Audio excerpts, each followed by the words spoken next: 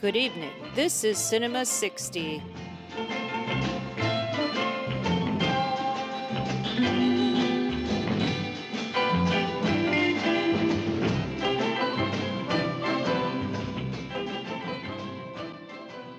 Listen to me, Montag. Once to each fireman, at least once in his career, he just itches to know what these books are all about. He just aches to know, isn't that so? Well, take my word for it, Montag. There's nothing there. The books have nothing to say.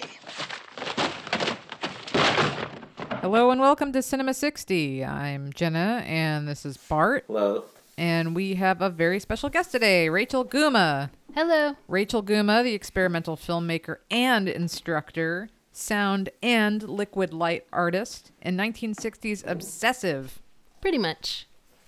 Rachel has the best wardrobe of vintage clothing that I have ever seen in person. And I have known her for many years at this point, and I thought she was the perfect candidate to bring onto this podcast to talk about her pick of the 60s. Thanks so much. I'm glad to be here. Yes, welcome. Thanks. Thank you. Thanks for joining us. Yeah. So, Rachel, please, why the 60s? I don't know exactly. I think it's because of mostly the fashion and just because it seemed like everything was an experimental phase in that time. Like fashion, movies, music. I'm obsessed with mod culture and just the whole look, aesthetic, sound of the 60s. Everything. I was just born in the wrong era. Oh, yeah. We feel that. But yeah, no, that's so true. I really love how you've embodied so much of that spirit in what you've made in your own artwork and revived for your own creative pursuits of today. Because it works so well and they're so neat still, even to this day. Like all of your liquid light shows that I've been to have been so much fun. Thanks so much. I didn't realize anybody was doing that anymore. Yeah. Brooklyn's doing it, baby. Yep. Oh. Yeah, you guys are called a Clock Face Orange, right? Yep. That's our name. Great name. Wait, what's that from? That's from a movie. Clockwork Orange, Clock Face Orange. Oh, right, yeah. The reason why we use clock face is because we use the bowls that we use are clock faces, actually, because they don't have any insignias on them. So, yeah, we were coming up with names and we were like, a clock face orange, that's it. So. Wasn't the band in one of the movies we watched, maybe it was that Clint Eastwood one, the club band was something like Clock Face Orange. Oh, really? Coogan's Bluff. Oh, yeah. It was... Strawberry Alarm Clock? No, it was a made-up band. Oh, But okay. it had orange in it, so I thought that was the obscure reference. But. Nice. It was Pigeon Toed Orange Peel. Oh yeah, that's right. Duh. You know that classic 60s band. And you also teach film classes, right? You were teaching an 8mm class. I do, yeah. With a few organizations, Mono Noire, who only teaches analog filmmaking in Brooklyn. And so I started teaching the Super 8 classes, and now I'm really getting into stop motion animation for my own work. So I'm teaching those classes, which is super fun. And then I taught at the Children's Museum animation, which was a blast. And yeah, I just teach wherever I can. And, you know, I love film and film studies and everything related to film. It's like 60s and film are my life, basically. Well, it sounds like your tastes in film run a little more experimental than ours. I think we tend to embrace the really cheesy mainstream stuff. Oh, I love those too. Yeah. Yeah, Bart won't let me choose all the Yoko Ono short films as an episode theme. Come on, Bart. If you can find them, I'll watch them. Oh, challenge accepted. I might have to travel down to Anthology Film Archive to see them now. Yeah, I'm a part of them too. I've worked for them that's actually how I started getting involved with the New York film community here. Is I went to school in San Francisco, and then one of my teachers was based here, Jeannie Leota, And she was like, go to Anthology. So I started interning there, and it was amazing. And I met all these incredible people that I still collaborate with. And yeah, it's the epicenter here. Yeah, shout out to Anthology, who I miss very much during this time in quarantine. Me too. As per date of recording. Yes. But I'm excited to talk about your pick of the 60s, quite frankly, which was Fahrenheit 451. Yep.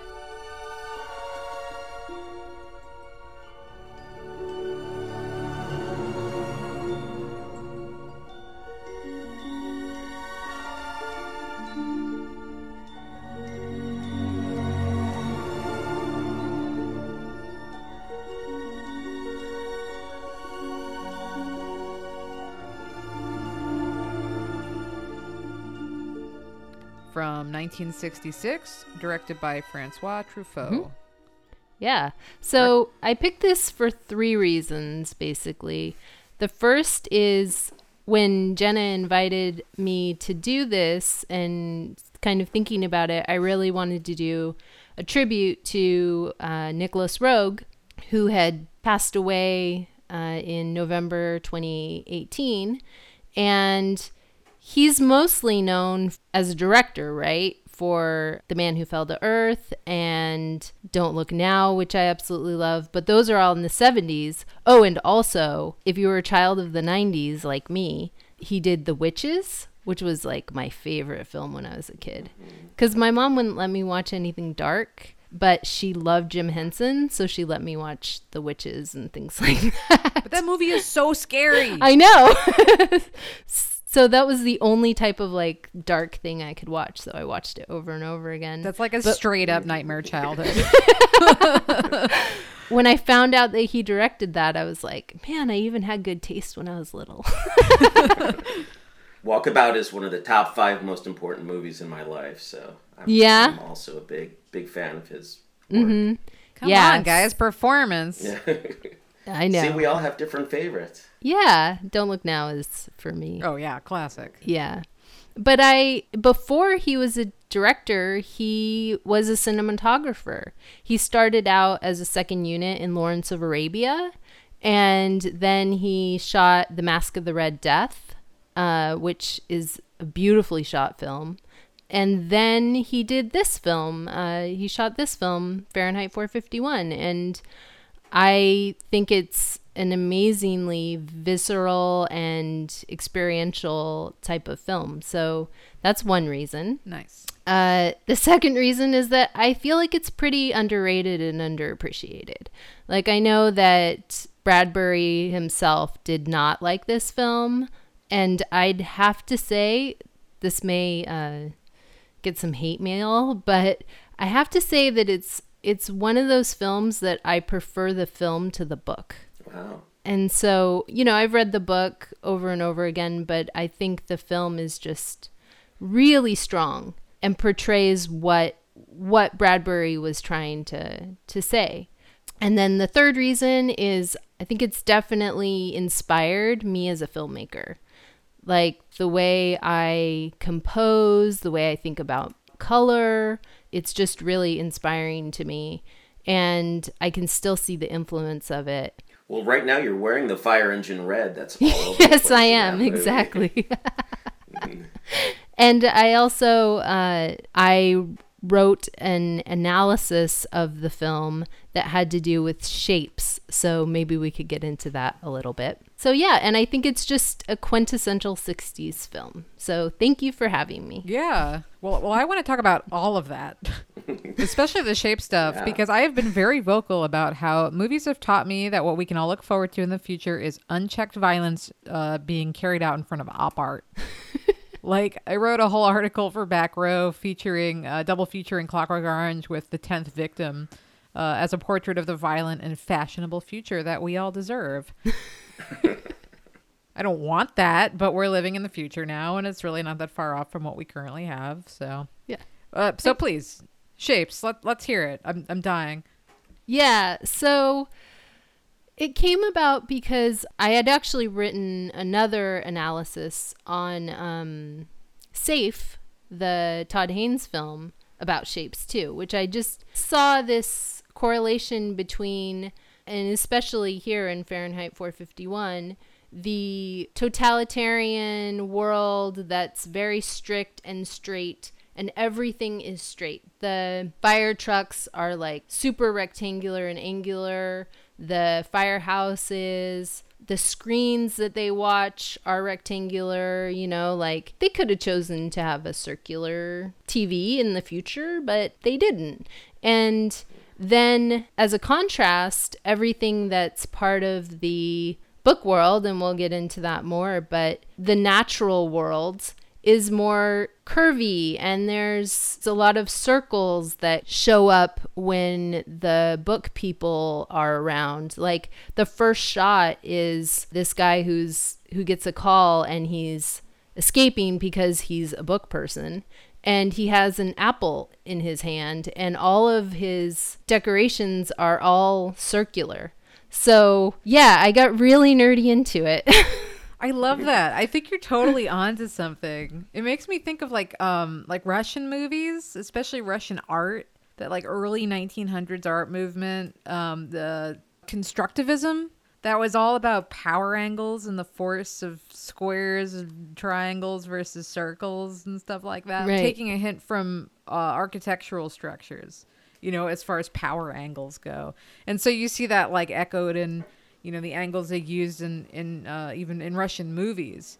Like if there's a worker uprising, they're suddenly rushing onto the screen in a diagonal move and what have you. But yeah, no, it's really fascinating because I didn't even think about it for this movie, but you're totally onto something. I think I was too busy fawning over how great it all looked. I didn't pick up on that while I was watching it, but now that you've mentioned it, I'm thinking of the circular window in the fire chief's door that Montag reaches through so he can, you know, when he's committed to breaking the rules at this point, and he reaches through the circular window to unlock the door so he can look at the files to see if Clarice has been arrested or not. Yeah, so. Exactly. That's exactly one of like a perfect example. So the first time I watched this was maybe like 10 years or so ago, and I found my old review, which was only a 2-sentence review, and it was essentially that the movie looks amazing, but I wish they tried harder to sell the story. And that was my review, and I'm looking at that now, and I'm thinking like, shut up.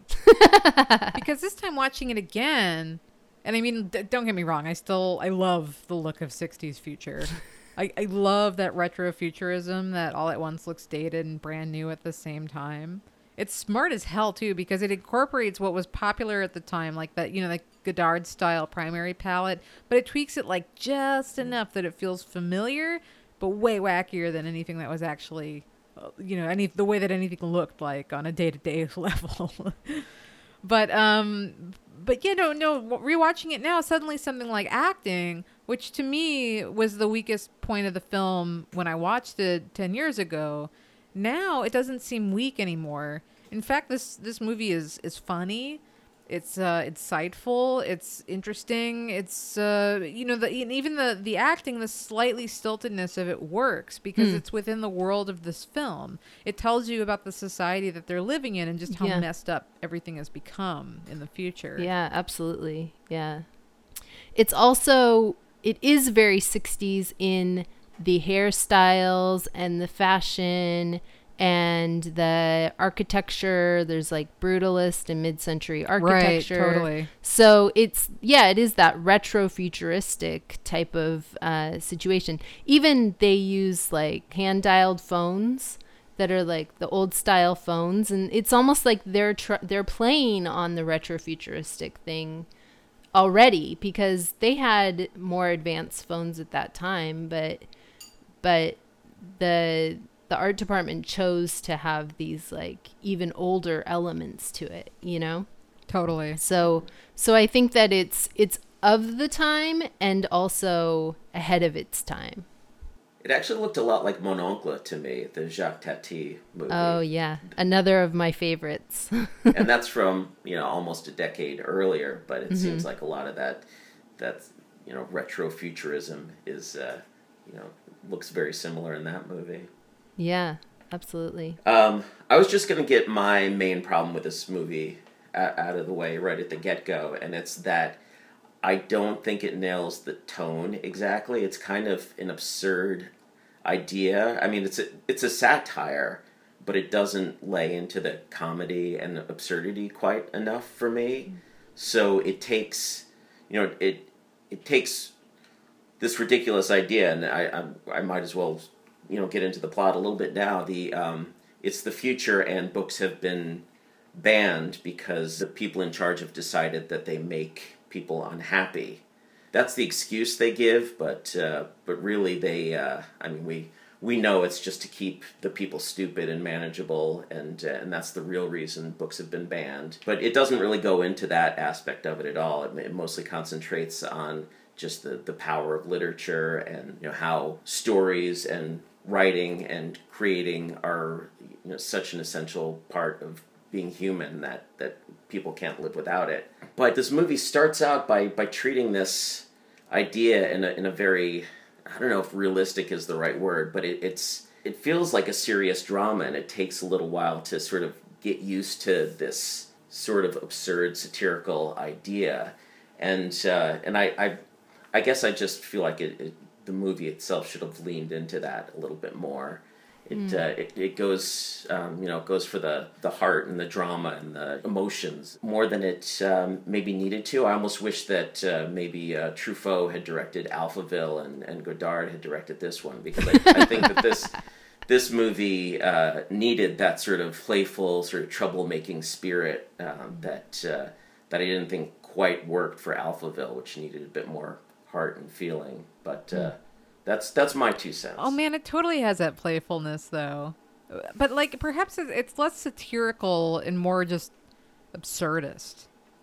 Like I know that's like splitting hairs, but like the humor in this is less about having a political point than it is about just the absolute absurdity of humanity. It's almost like the prequel to Idiocracy in that way. I felt that. But I love all of the stuff with the television and her ridiculous sense of importance when it speaks to her. And I love those weird little moments like in the playground where the cop's looking for hidden books, which in itself is already absurd. And then of course, he finds this like doll-sized micro book in the stroller of like the most innocent-looking, massive-eyed, round-faced baby. Where there's like a man in the corner, it looks like he's making out in the bushes, and the cop puts his hand on his shoulder, and the guy turns around, and it turns out he was just making out with himself with like his arms crossed in front of him. And so the cop taps him on the shoulder, and he just kind of stops and like shrugs at the cop and walks away. And it's such a weird little scene because it just serves to show you how absurd the entire situation is. Like it's just dumb. And I kind of love that about this movie. It didn't totally pick up on it the first time around because I was too caught up in like the seriousness of like book burning, and I was putting too much weight on the dystopian aspects of it. Mm-hmm. But the second I let that go, it really opened up the entire movie for me this time around. I could see that.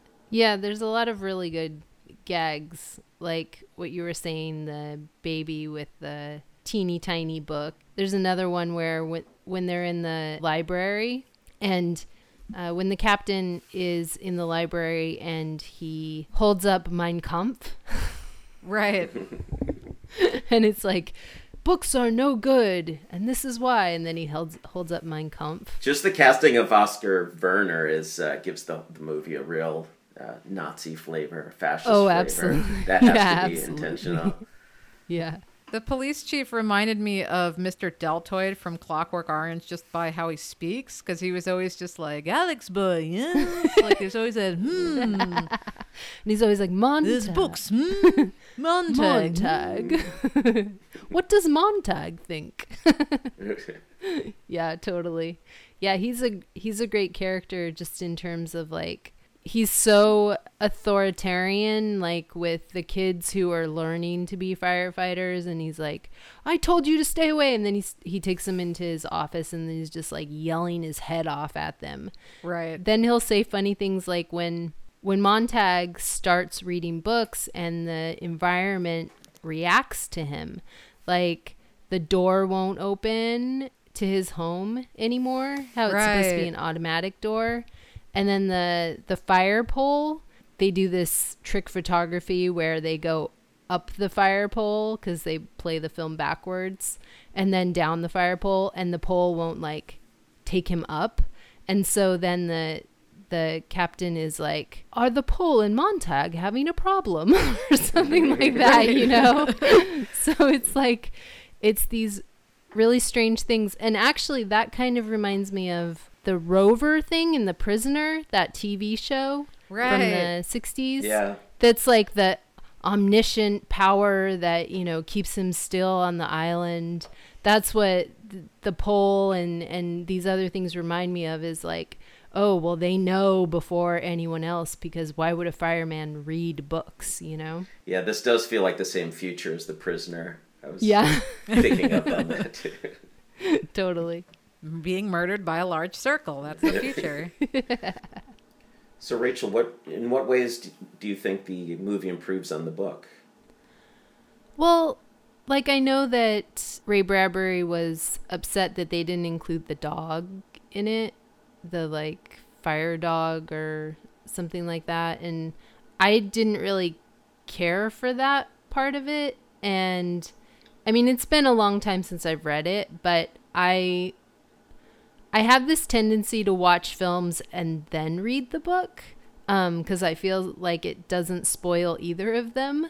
But I just loved the way in which Truffaut took the essence of the film, especially like at the beginning, how you have the titles read instead of any text. You know, it says directed by Francois Truffaut, music by Bernard Herrmann, and you know, that whole thing at the beginning with all the antenna. I think that is the essence of what's happening, is there are no words. So you can't even have titles on the film at the beginning.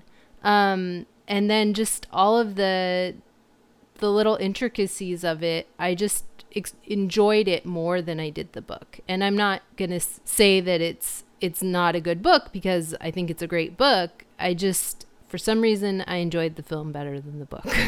One thing we have to address is the casting of Julie Christie in two separate roles. Yeah. That was an interesting choice. Mm-hmm. She is both Montag's wife, Linda, and with a short blonde haircut, she's Clarice, the teacher or teacher in training who gets fired because she's a troublemaking book person. Yeah, they just don't like her, so they fire her. Right.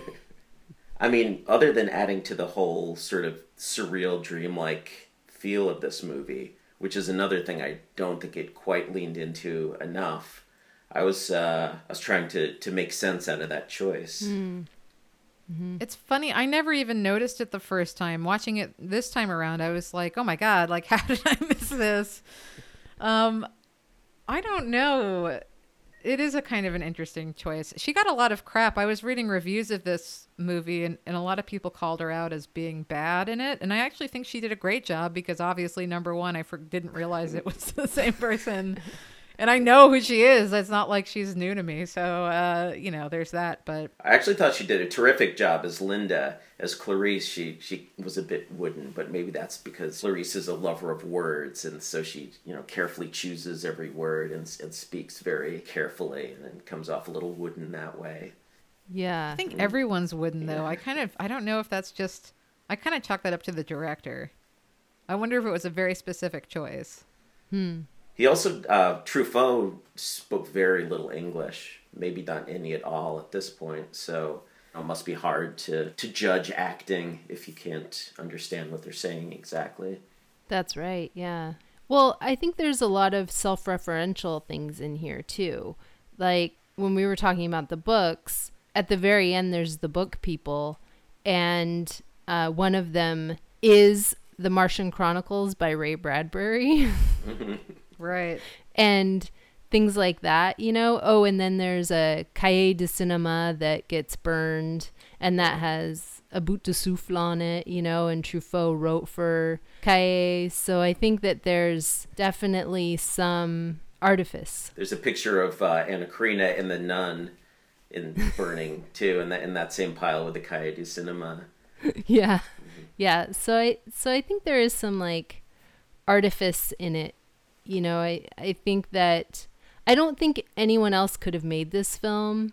I could see how it could be panned because Truffaut had made the Quatre Cents Couples and stuff like that, but like I just feel like it kind of reminds me of La Nuit Américaine. What's the American title Day of for that? Night. Yeah, Day for Night, you know? It just seems like there's some winks and nods in this film that maybe wouldn't have been made by a more traditional filmmaker. That's definitely the most obvious sign that this was made by a French New Wave filmmaker. It's all that self-referential stuff. Yeah, absolutely. And the editing, I mean. Well, I actually thought that was also, I was wondering about, you know, there's so many books that they show burning in this, which felt almost also like this sort of sarcastic humor of, here we are talking about this horrible future, and yet here we are doing it. Right. Burning all these great works for, you know, and for what? For a movie. Yeah. But it does capture the horror of it to see these books, It does. you know, literally burning. Oh, yeah. I think it's pretty effective. It's almost it's the most emotional part of the movie. Yeah. Where you don't get it from the characters, you definitely get it from seeing these close-ups on books that feel like they were chosen specifically for us, the audience that cares about this type of movie too. And then seeing that woman who'd rather light the fire and burn herself up than leave her house too was definitely the most emotional part of the movie. And Montag's response to that is really, it's the first time you really start to get inside Montag's head at all when he really just doesn't know what to do about her immolation. Right. Yeah, absolutely.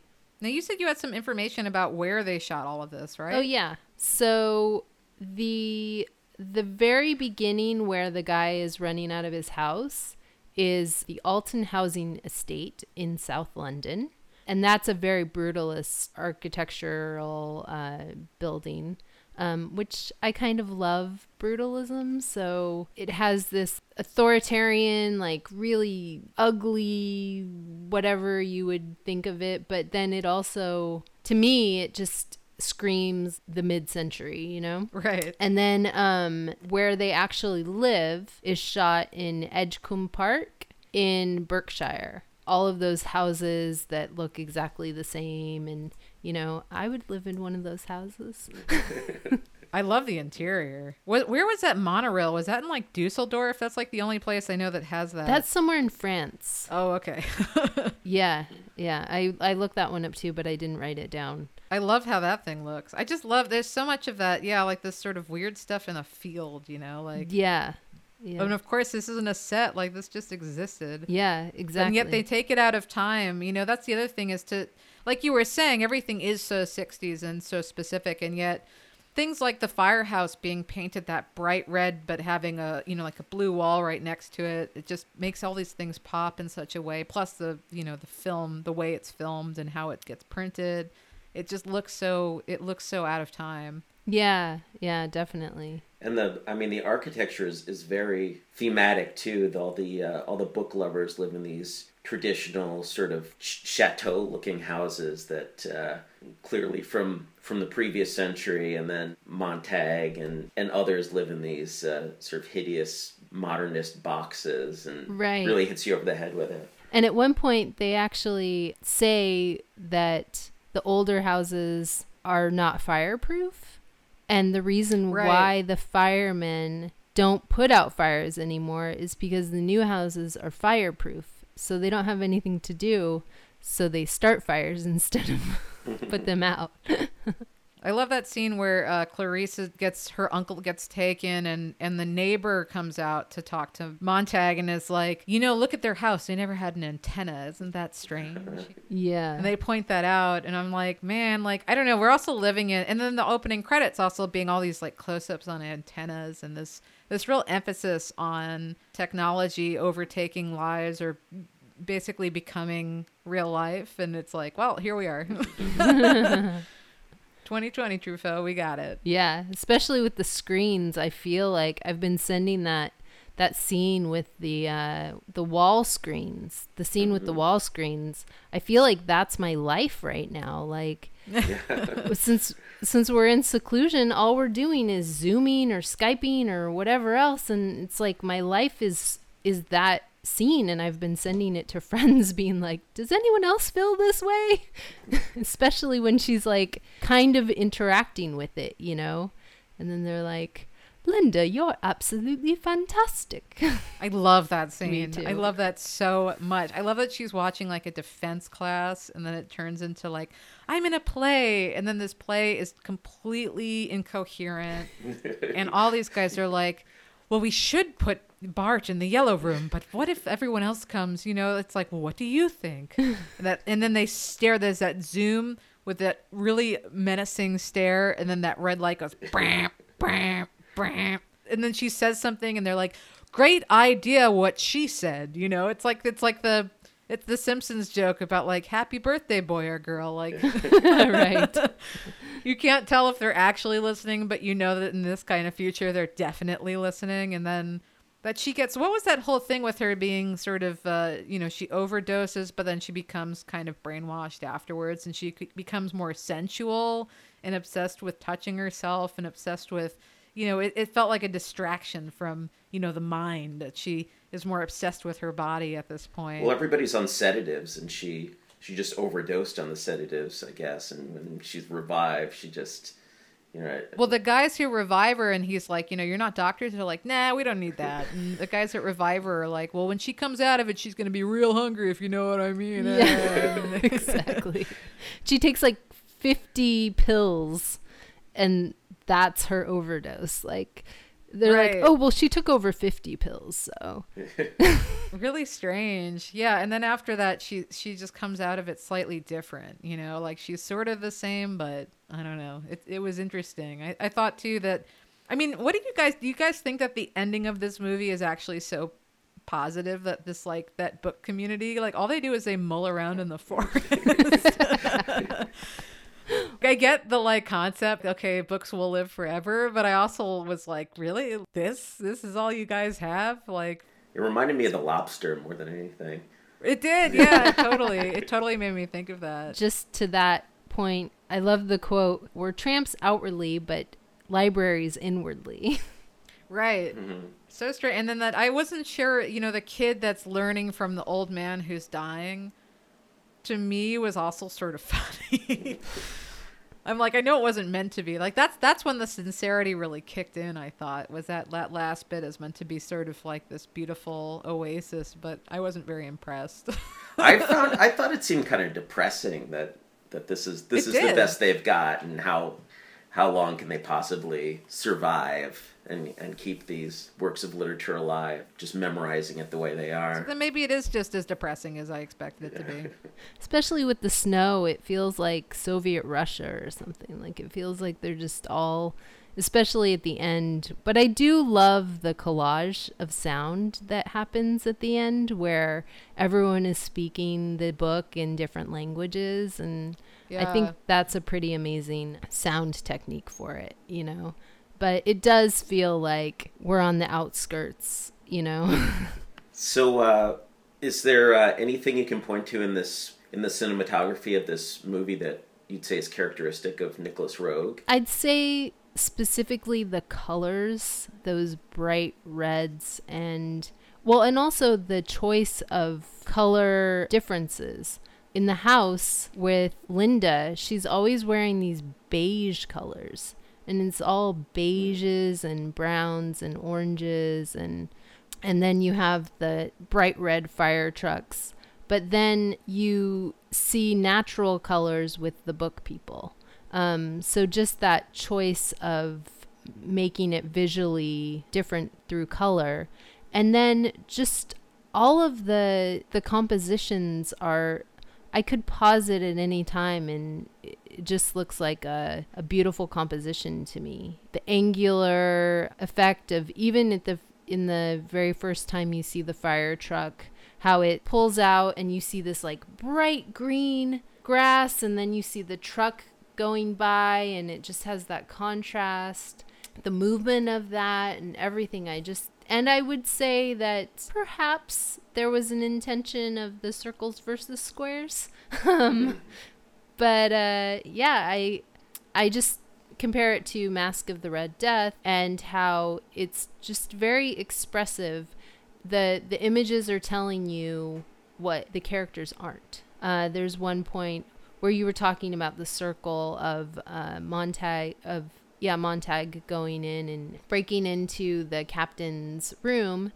There's also one of the house where he comes in and he's looking into this circular window. And that's another point where he becomes a little bit more human, a little bit more book person, you know? There's a circular window when they find the library that one of the firemen very pointedly bashes through, now that I think of it. Exactly, yeah. And there's another one where the woman has this circular lamp, and again, a fireman just like bashes it. It's like, circles, no. We only need squares. Right. I'm convinced. Yeah, this was I think intentional. You're right. Yeah, it wouldn't surprise me if Truffaut had to rely a bit on Rogue for color and choices, for sure, considering this was his first color picture. Yeah, absolutely. I kind of think of the first color films of directors are quite interesting, like Antonioni's Red Desert, for sure. Blow Up, you know, it's just these intense colors.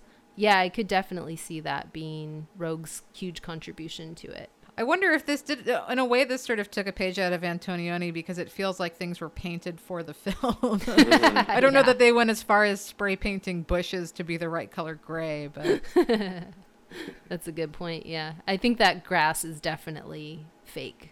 Oh yeah, there's definitely a lot of that. I mean, but it works. It's so good. I love also that comic book newspaper, you know, talking about just like who contributed to this. It looked like Bob Peak illustrations. I couldn't confirm that, but granted, I probably could have tried a little harder. I don't know if you guys know him, but he did a lot of advertising illustrations, and it just looks very much like his. It's just a very 1960s style of advertising. Whether or not it was him, I love that they managed to insert that into this film, and I don't know, and still make it feel that, you know, it's familiar enough to feel realistically futuristic. And right. I think this is such a good time to be able to do this without too much, you know, special effects. Like, the only big special effect in this, besides some basic fake televisions, is when you have the police in like hover jackets on like a green screen over a river. But it looks cheesy and it looks really fake, but I kind of loved it. So this movie for you, this was like, do you find yourself thinking about this movie a lot and coming back to it in regards to inspiration, or is this something that just sort of like launched you on a career of loving this type of film? I don't know. I think that it's almost like you see something when you're younger and then you get inspired by it, or you don't realize how much it influences you, and then you watch it again and you're like, oh, I think I just stole that shot when I was working on this film, you know? Like, right. Like, for example, I was working on this film about magnetism, and I was shooting all of these antennas and in these really bright colors, and I was like, oh man, that's like a total ripoff of the beginning. Homage, you mean? Yes, homage. Exactly. But I've always really appreciated Julie Christie. I think she's amazing. And I can see some of my interest in fashion. Like, I remember trying to dress like her in this film. Like, I was like, huh. You succeeded. Thank you. Especially in Clarice. Where the haircut, she has this, even. It's true. Yeah, like her and Jean Seberg have been my like inspirations fashion wise. But yeah, I think that's where it still kind of comes up, and I know that it's been panned a lot, and I was even reading reviews and I started getting sad by reading all the reviews because they're so harsh sometimes. But it just has a special place in my heart, and I think that there's a lot of reasons for that. Yeah, I remember watching this in high school and not being very impressed at all. Like, I thought it was striking looking, but it was not ever a movie I wanted to return to. That was when I read the book, and I really liked the book, so maybe it was just comparing it to, after having read the book, I didn't like the movie, but I definitely enjoyed revisiting it. There's a lot of great stuff in there. That secret library, the hidden library, I'm almost positive that's shown up in some of my dreams. Like when they go into that room, it's struck me. I gasped because that's 30 years ago I saw this movie, and I've been dreaming about that room ever since. Wow. See, that's the key, is you watch the film, then you read the book. Yeah, that's true. But I'm sorry you had to revisit it, but I'm glad that it was at least a little enjoyable. Yeah. No, I really was. I'm wondering how I missed it the first time, quite frankly. But it is one of those things where I think if you're coming into this with the expectation of seeing a sci-fi, or seeing something that is really character driven, or, some sort of acting tour de force kind of situation, and something very serious because, oh, how dare they burn books kind of thing, you're just going to be disappointed because it subverts all of those.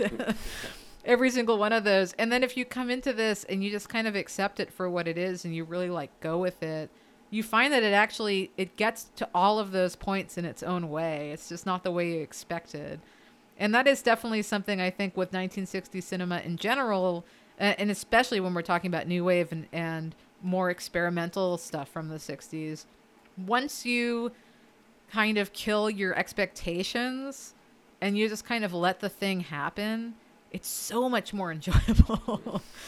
And it's like one of those things I think that keeps people from watching older films sometimes, is this idea, oh, it's going to look old fashioned. It's not going to convince me that these things are real. And it's like, well, maybe it wasn't even trying. Maybe that wasn't the point at all. I mean, like, I bring up Star Trek all the time because I love Star Trek, but that's another good example of something that had such a low budget with very clearly cardboard sets, and yet the heart of it is what makes it so good. The dynamic between the characters, and occasionally even the message of the episode is just so great that it uplifts everything else.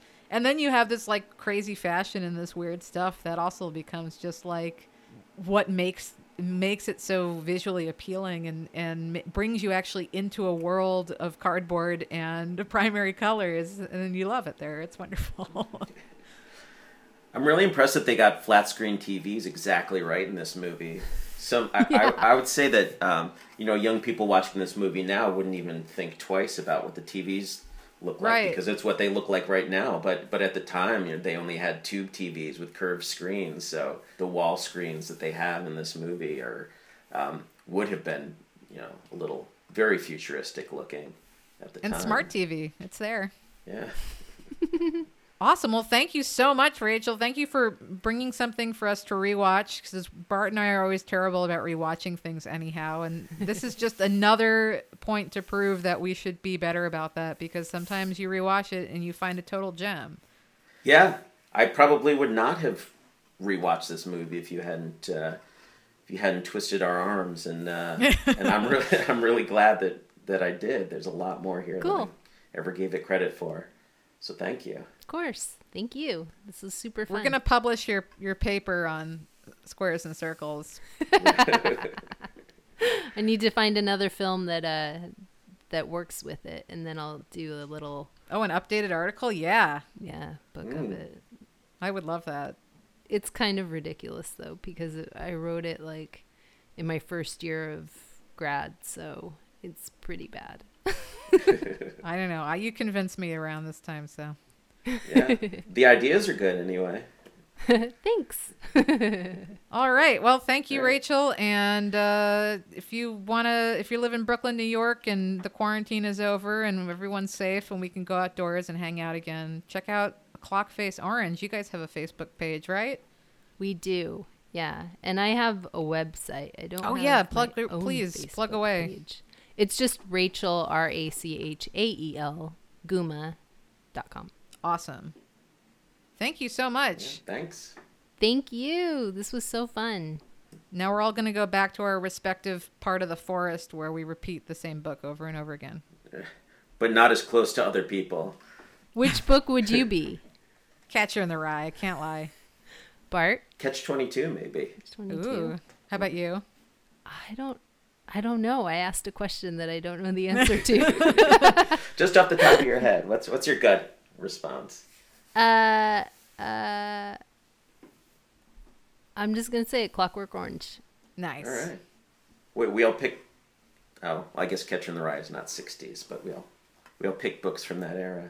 Damn it. Yeah. I fucked up.